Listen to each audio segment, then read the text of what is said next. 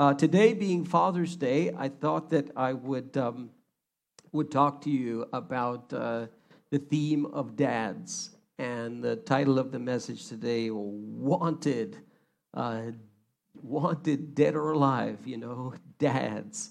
And just playing around there, you get an eternal reward when you're a dad.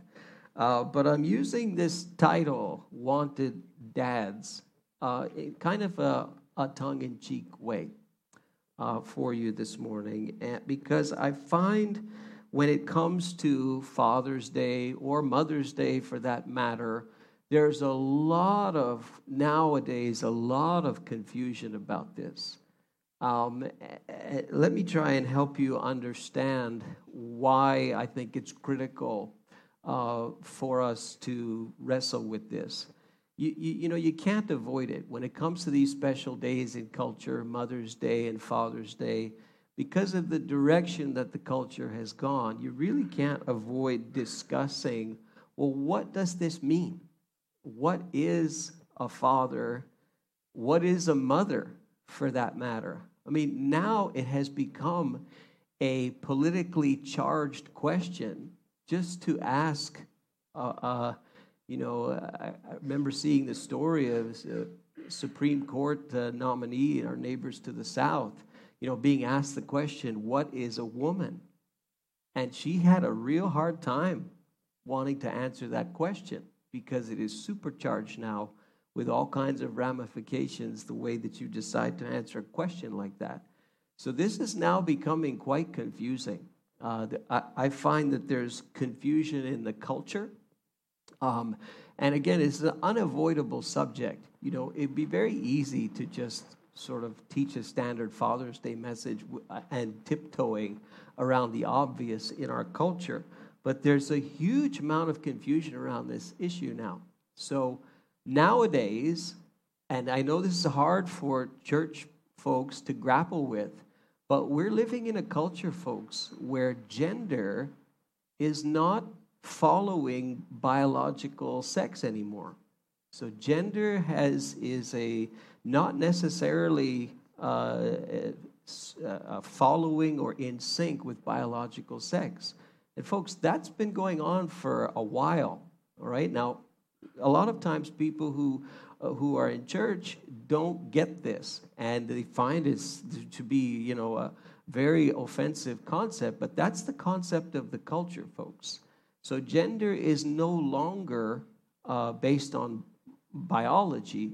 Gender is based on individual decision, cultural acceptance, and so on.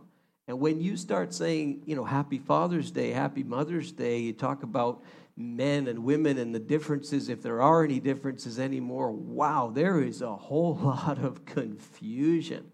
I mean, when you get to a point where we're not able to define with conviction what gender is anymore, when you get to a point where it's becoming, there are laws that are coming in place where you got to be careful what you're even telling your kids. I mean, here in this building, there's a film that was released on the weekend, very controversial now, a kids film about a character from Toy Story, Buzz Lightyear, great character. Well, this film, very, very controversial because this film has a very clear depiction of, two women who marry and have a child. We're not sure how. This is very, very clearly portrayed in the film, and it's extremely controversial now because Disney wasn't going to put it in, and then they decided to put it in, and wow, I mean, these things are politically supercharged, very uncomfortable. But when you start talking about fathers and mothers and what does this mean today, these are big questions. Even within the church today, there is huge debate about the roles of men, the roles of women, roles of fathers, the roles of mothers. If you've ever heard the terms complementarian or egalitarian, this is a raging debate even within the church. And it usually it's usually polarized on one side or the other. And you have one side who says, they get into debates and arguments as to whether or not women can pastor churches. And they say, you have a group that says, oh, women can never pastor churches. They can never be pastors of churches. They can pastor children and they can pastor women, but they can't be a senior pastor of a church. This is blasphemy, And then you got people on the total other side, and they say that's nonsense. Men and women are completely equal. There's no difference in between them. Anything that a man can do, a woman can do, and you have these two. It's a raging debate within the church. You see this in the culture, you see this in the church, and it creates a whole lot of confusion in people's minds. And wow, if someone has an opinion that is, disagreed with, it's not just a kind of healthy disagreement. It is an intense, passionate, often hate-filled discourse to troll the person, to attack the person. Recently, this being Pride Month, as it's called, the month of June in the sports world, there's a baseball team in Florida that had the colors of pride and the rainbow and so on, and they had on their jerseys or on their caps, and there was a group of 5 players who refused to wear it. And they said, well, we're not, because we don't agree with the whole thing of the LGBTQ and so on. We don't agree with that, and so we're not wearing those colors. Oh, my word, were these guys criticized. And their statements weren't really, their position wasn't really filled with hatred. It seemed to be just as kind of a standard position that they were taking. But wow, were they vilified for their opinion. So this is a supercharged subject. It's a subject that is, it's out of control in terms of the inability of people to debate it. And then when you start to come to, days that the culture chooses to celebrate mothers and fathers, you rightly kind of scratch your head and turn it to the side and say, what's a father again? What's a mother again? I'm really not sure anymore. And you even look at the church, and the church is just as confused sometimes as the culture is. So I probably offended half the people in the room and half the people online. But I'm just saying, we cannot tiptoe around this. It has to be talked about. So let me try and simplify it for you, okay? You're a dad if the following circumstances are true. Now, I know this is going to sound very offensive, okay? But if you look into the Scripture knows nothing of this business of, my gender is not defined by my biological sex. You don't have one single example of this in the Scripture. The Scripture knows nothing of it. The assumption in Scripture is one of the prerequisites to being a dad is that you're a biological male. It's a basic assumption of Scripture. It knows nothing of what we have done and said, no, biological sex is one thing, but gender is totally another. The Scripture knows nothing of this. So it's just a basic assumption, all right? You can say the Scripture is wrong. You can say it's archaic. You can throw it out. You can disagree with it, whatever. But it's a basic assumption, okay? I didn't even put it on the screen. It's so basic. But you're a dad if the following circumstances, one of them or maybe all 3 of them exist.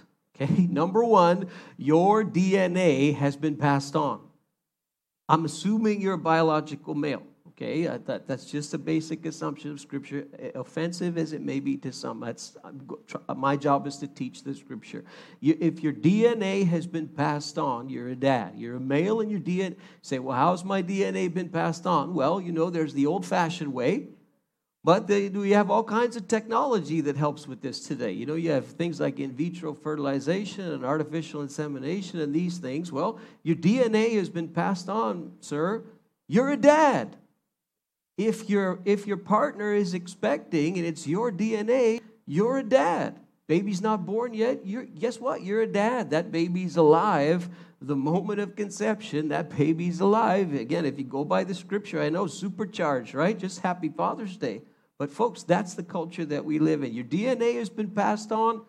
Guys, you're a dad. Well, I'm not sure. Well, you might want to check on that. You say, well, there was this time and there was this place and there. Well, you might want to check on that, because if your DNA has been passed on, you're a dad. And you can't say, well, I don't see the person anymore, and it's long gone, it's ancient history or whatever. The woman has moved on. No, if your DNA was passed on, you're still a dad. You're still a dad to that kid. You can't just say, well, time has passed, and no, your DNA is there. That's your biological child. I know these terms can be offensive today. I have a hard time. I can't even believe that it's offensive, but it's offensive today. But I'm just saying, your DNA has been passed on, you're a biological dad. Number two, you're in a blended family situation. Not your biological children, but you remarried, whatever, and the other person has kids, and guess what? That doesn't abdicate you. You say, "Well, it's not my kid." No. You're in the position, you're in the role there of being a dad to those kids. Say, "Well, they're all grown up anyway. It doesn't matter." No, it does matter. You're in a position, you're in a role of influence as a father there, because you're in that blended family situation, and the Scripture supports this. It does support it. I mean, you have examples of divorce and remarriage in the Scripture. It's not blind to the idea of, well, these are not my kids, but they live in my house. It's not blind to that. It's not naive to that. So you're a dad if you're in that situation. You can't say, well, somebody else's kids. No, you now are in that relationship. You have the opportunity to be the role of a father to those kids, or you adopted a child. Not your biological child, but you adopted a child. Guess what? The Scripture is extremely supportive of this concept. In fact, every single believer in Christ is adopted. You're adopted into the family of God. Who adopted you? Well, God the Father adopted you. He's the greatest fan of adoption that there is. The Scripture is loaded with the concept of adoption. One of the greatest stories of adoption in the Old Testament, a child who was adopted by somebody who wasn't even from his culture or his religion. Guess who? Moses. Good, yeah, Moses. Great example of an adopted child. Grew up in the household of Egypt. He's an example. So if these conditions, any one of them or all three of them are true, you're a dad. You say, but again, I don't live with them. But again, they're a grown-up. But again, it's a blended family. But no. You're a dad. And that means that you have the opportunity to fulfill the role of a dad. Now, why do I say that they're wanted and wanted at the same time? People, the way that the culture looks at what they perceive as the Bible's perception or the Bible's teaching on what a father is. Let me tell you, the culture has a very negative view of this.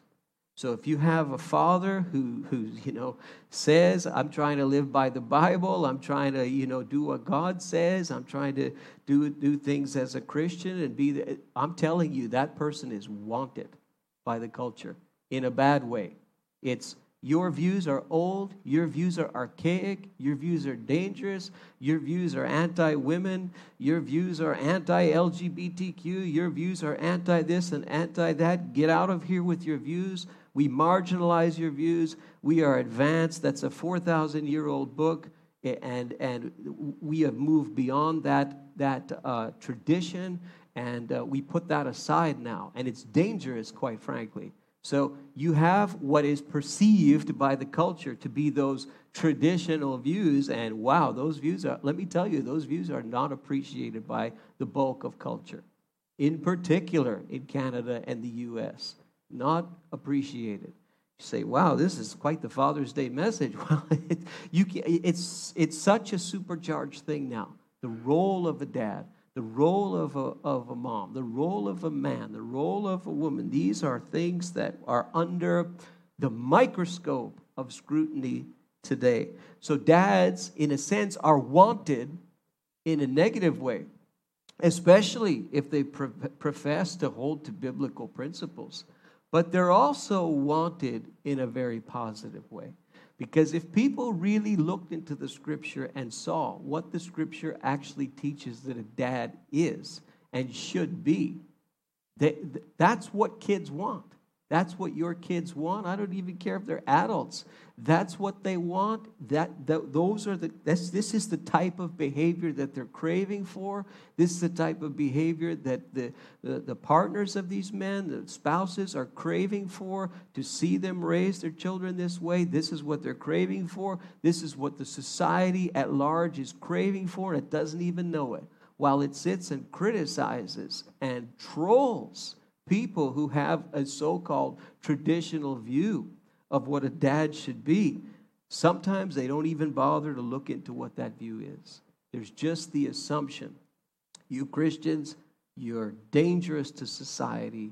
You're a bunch of dinosaurs in your thinking, and what you do is archaic and destructive to children.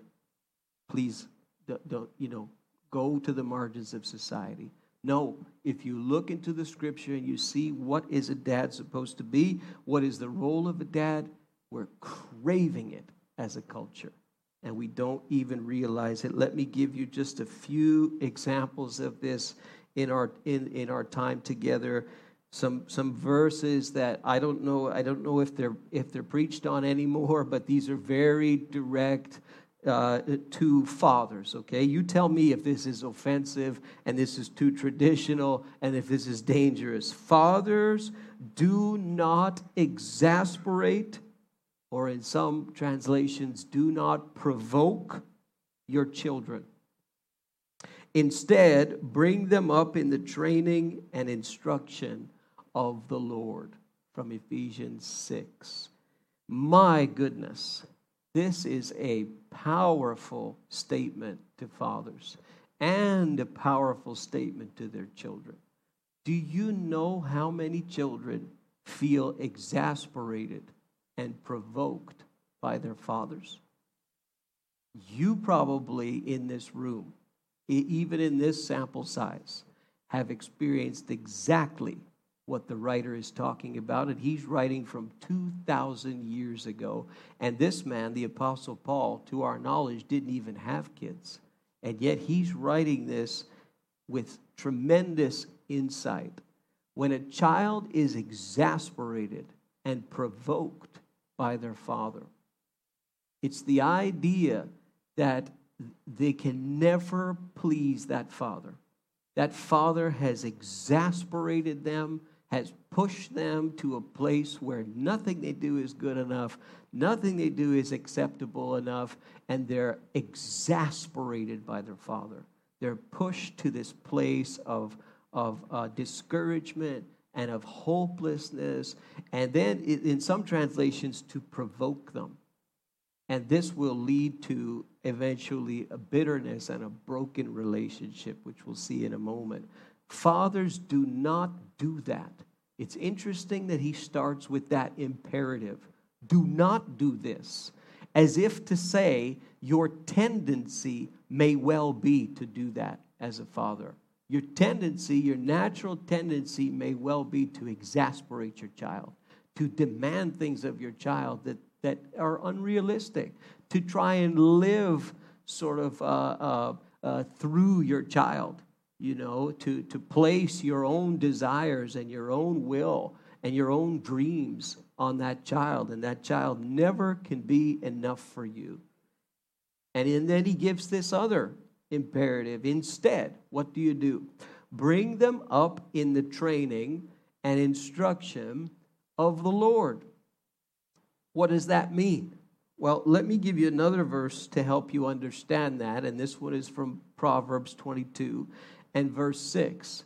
Here's another train up a child type verse, right? In the previous verse, he's saying, bring them up in the training and instruction of the Lord. New Testament from Paul. Old Testament from probably Solomon. Train up a child is a famously quoted verse in churches all the time, but often misquoted.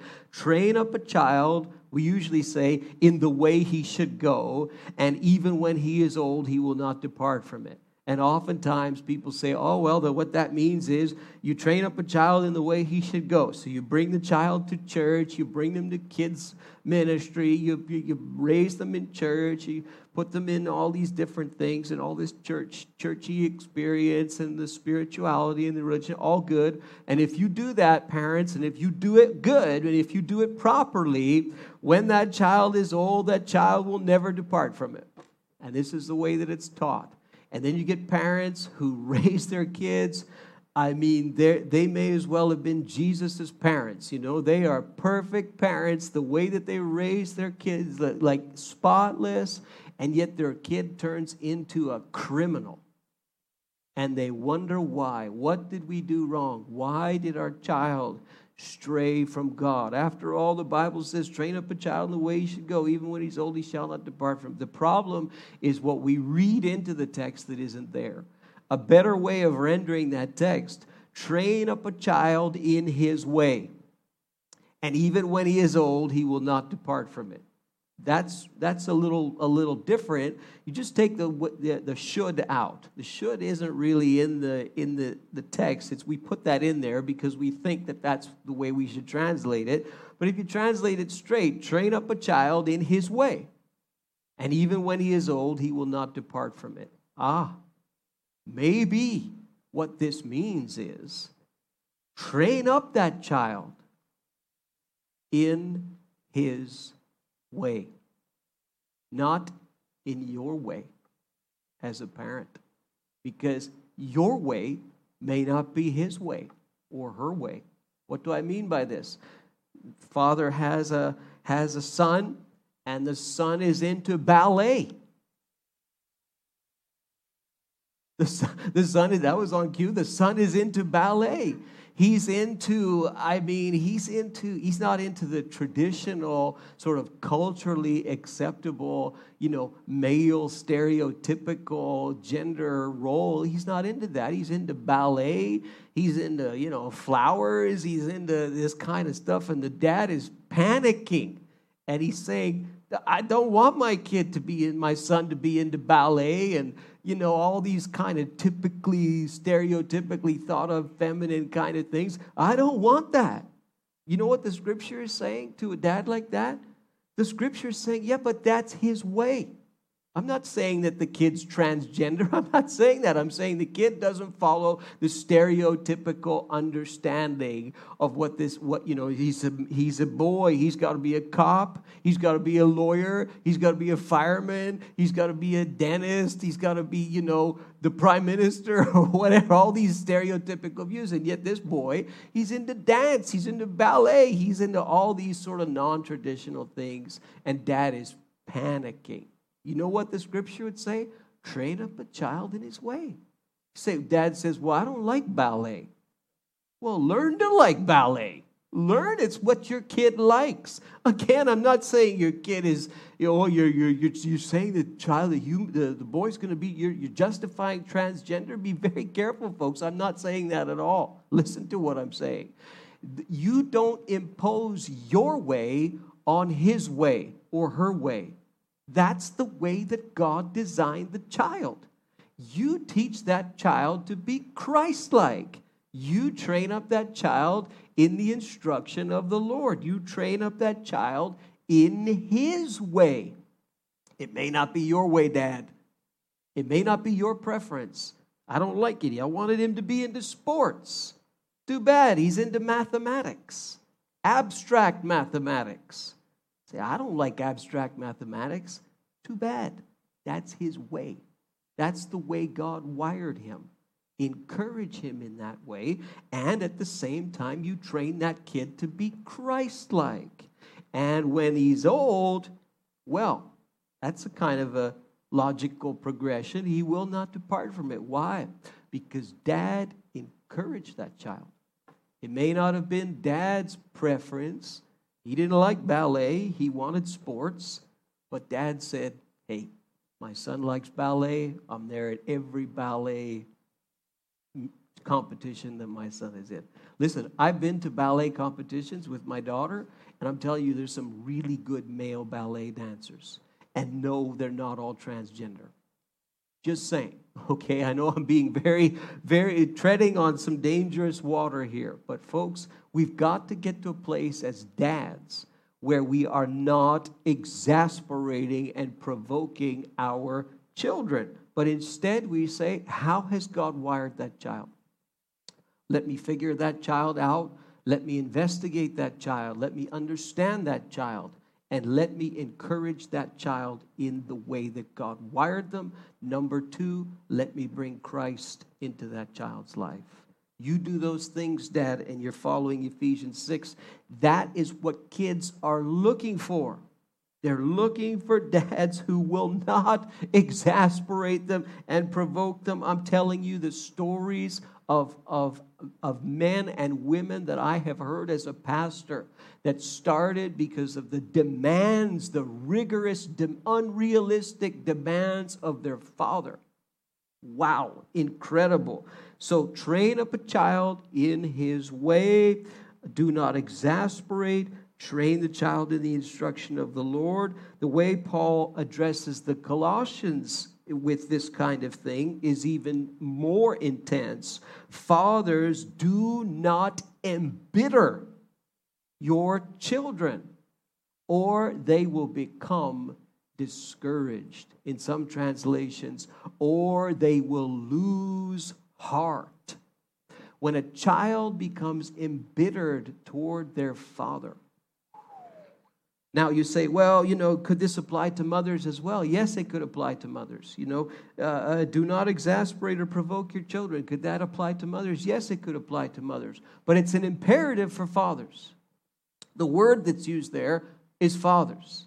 So it doesn't mean that it doesn't apply to mothers, but it's imperative for fathers. Do not embitter your children. When your child becomes bitter towards you, Dad, that speaks of a relationship that is now broken. Oh, is that painful? And when the father has caused it, the potential of this passage is that the father can cause the child to become bitter toward him. Dads, you do not want that from your kids. You do not want to be the type of father that again, with this living vicariously through your child. I mean, my goodness, folks, you see examples of this. You see these dads at soccer games, assaulting referees because they didn't like the call, for their little kid. Like, what are you doing, Dad? Like, that is unacceptable behavior. You're trying to live vicariously through your child. Let your child live. Don't live vicariously through them like that. They're going to become discouraged. They're going to lose heart, and they will become bitter toward you, Dad. And you do not want your child to grow up embittered toward you. There's no more of a poison pill to take than the pill of bitterness as a parent. Oh my, when you lose your child to bitterness, there's probably no greater pain that you can experience, at least with your child still living. But this is a potential, this is a possibility. So you have to be careful, Dad, how you parent, because it is possible, apparently, to cause your child to become bitter. And this is not what you want. And you only get a limited amount of time, dads and moms. You only get a limited amount of time. Some of you in this room, you have young children. Let me tell you, it goes by, when everybody says it goes by in the blink of an eye, they're right. You think that that's just a silly statement. No, the people in this room who have grown children can tell you it's a very true statement. You better make every moment count. I'm going to show you a video, an amusing video here that kind of illustrates this with dads, okay? Let me show this to you, and you can get ready online with this as well, okay?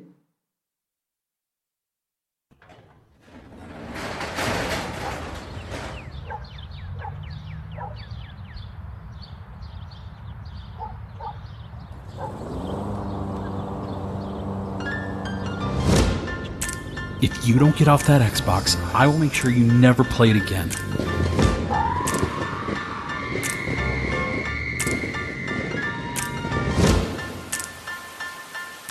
Listen, if you don't settle down and go to bed, you can sleep outside tonight.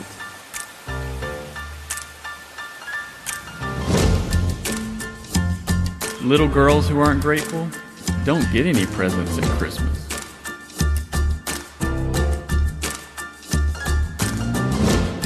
Any of these clothes that are still on the floor in 10 minutes are going to be given to someone who really needs them.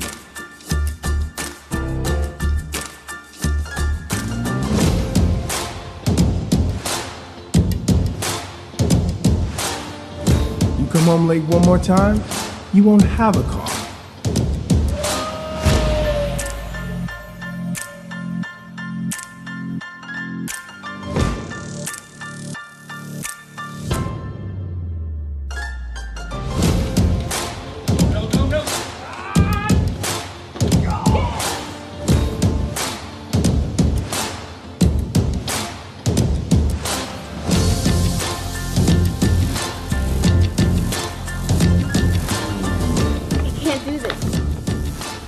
You've got this.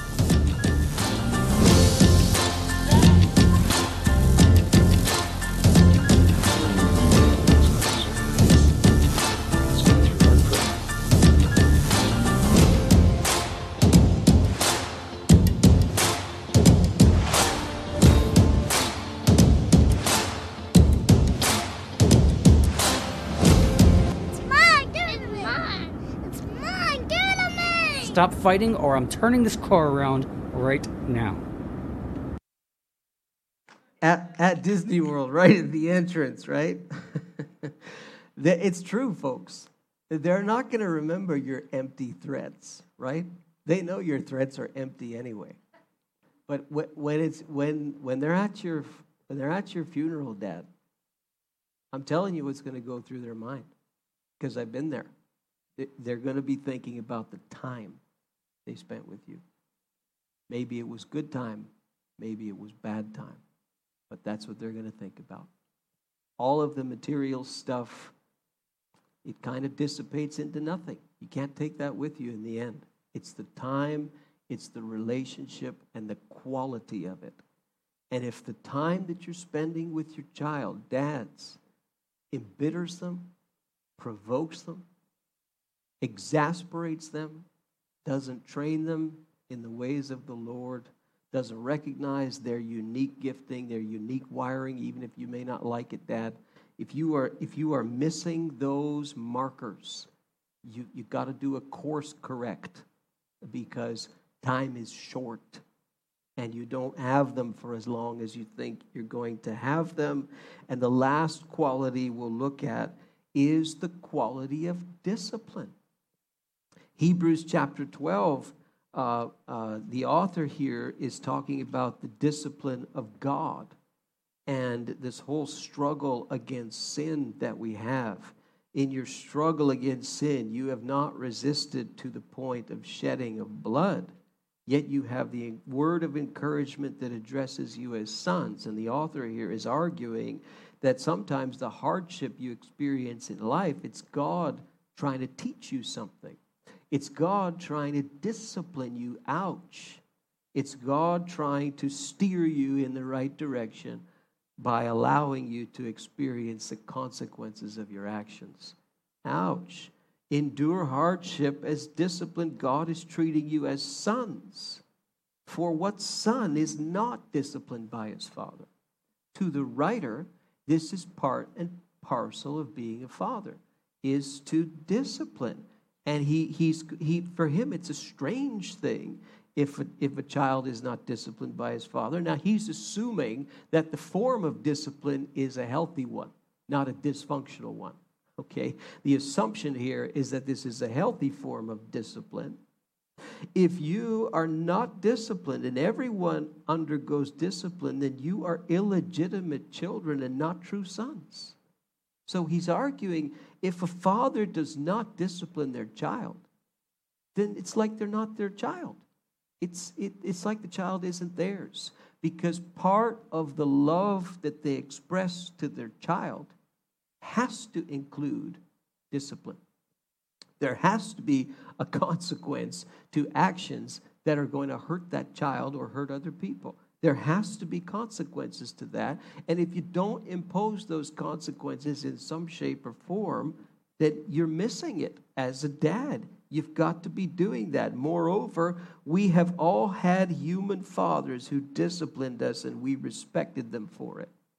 Again, this is assuming, the author is assuming that the discipline was a healthy form of discipline. Some of you, you've been through discipline by your fathers, and it was toxic. And it turned out to embitter you. You didn't respect your father because of it. You hated him because of it. That's not what the author is assuming. He's assuming a healthy application of discipline.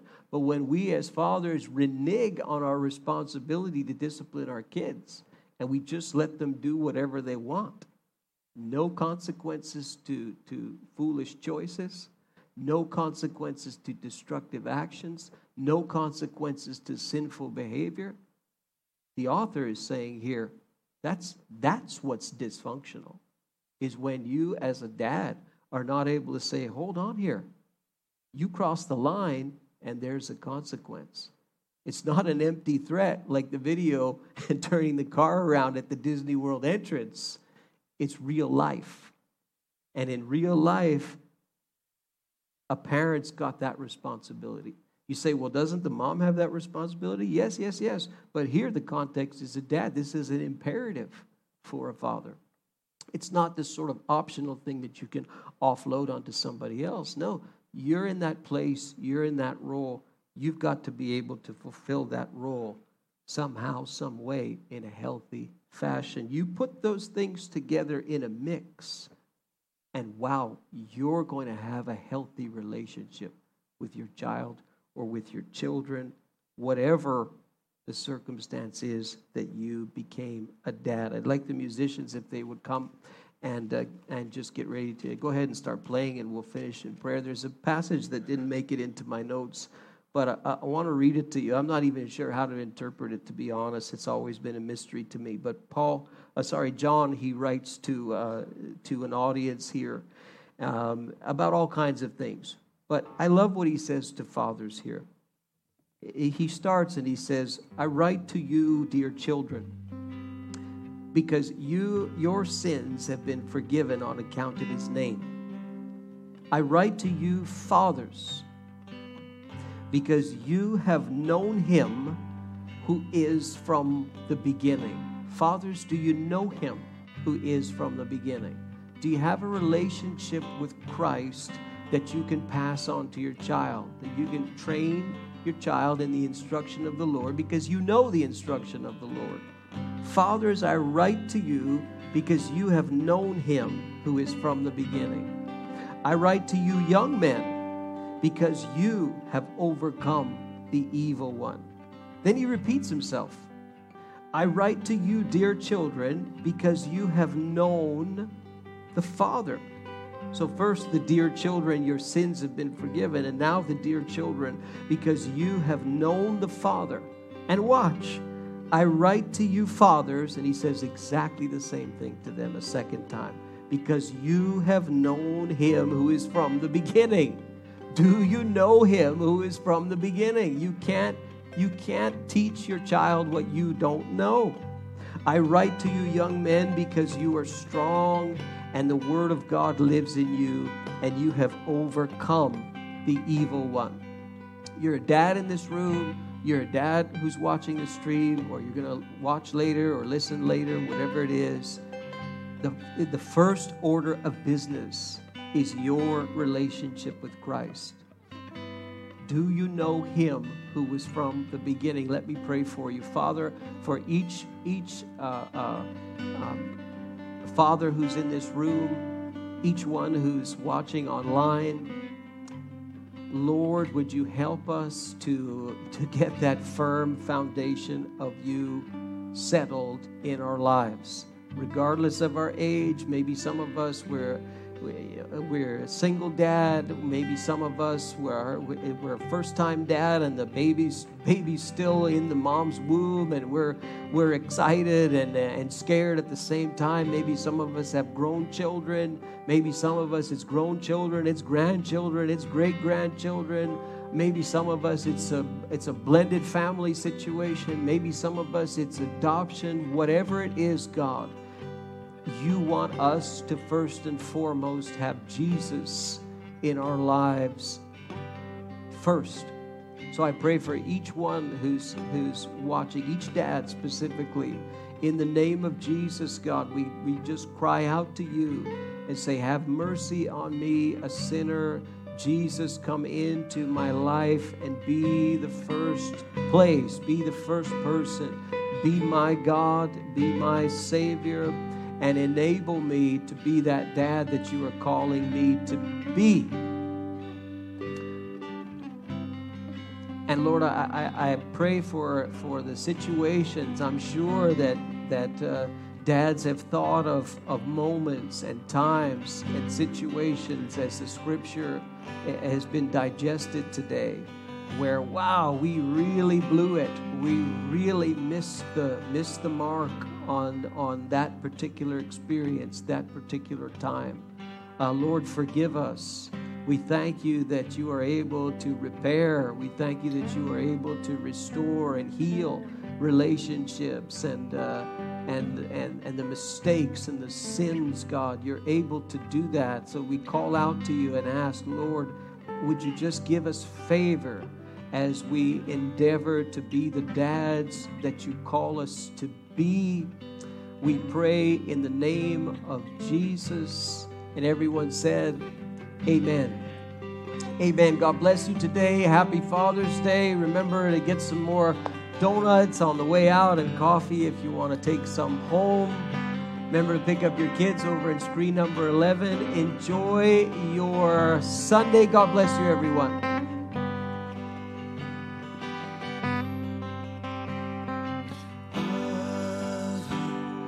A thousand stories of what they think you're like, but I've heard the tender whispers of love, the dead of night, and you tell me that you're pleased and that I'm never alone.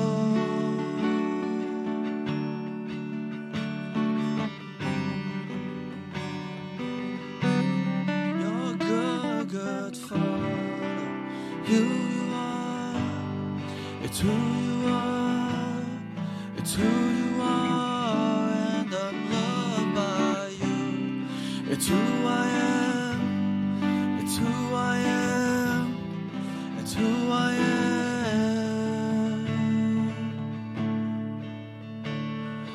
I've seen many searching for answers far and wide, but I know we're all searching for answers.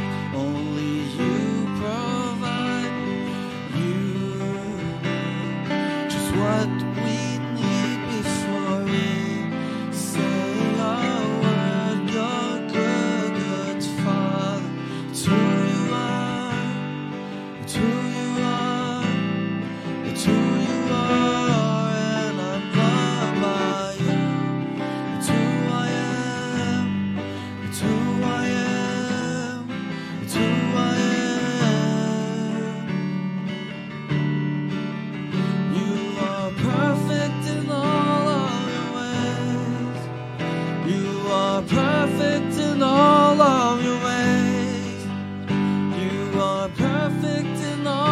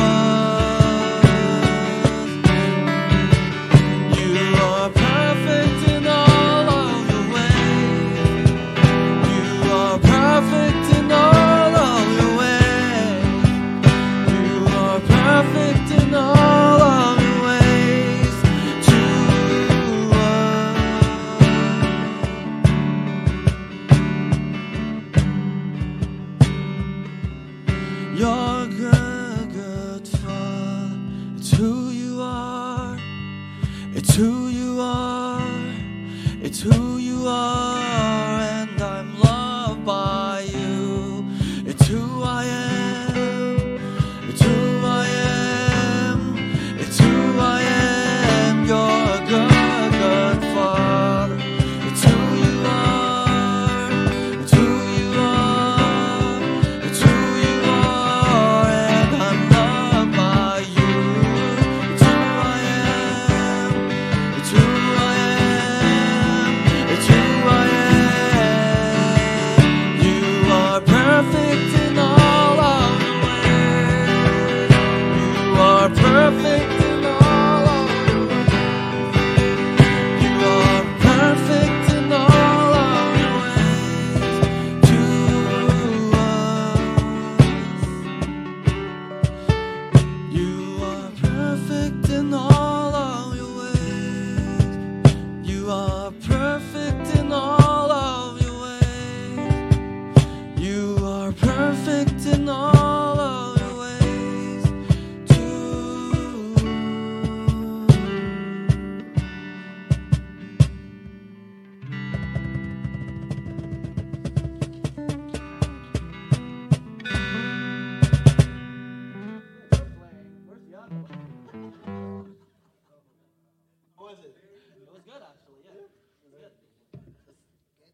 Nice and simple. That's all you need.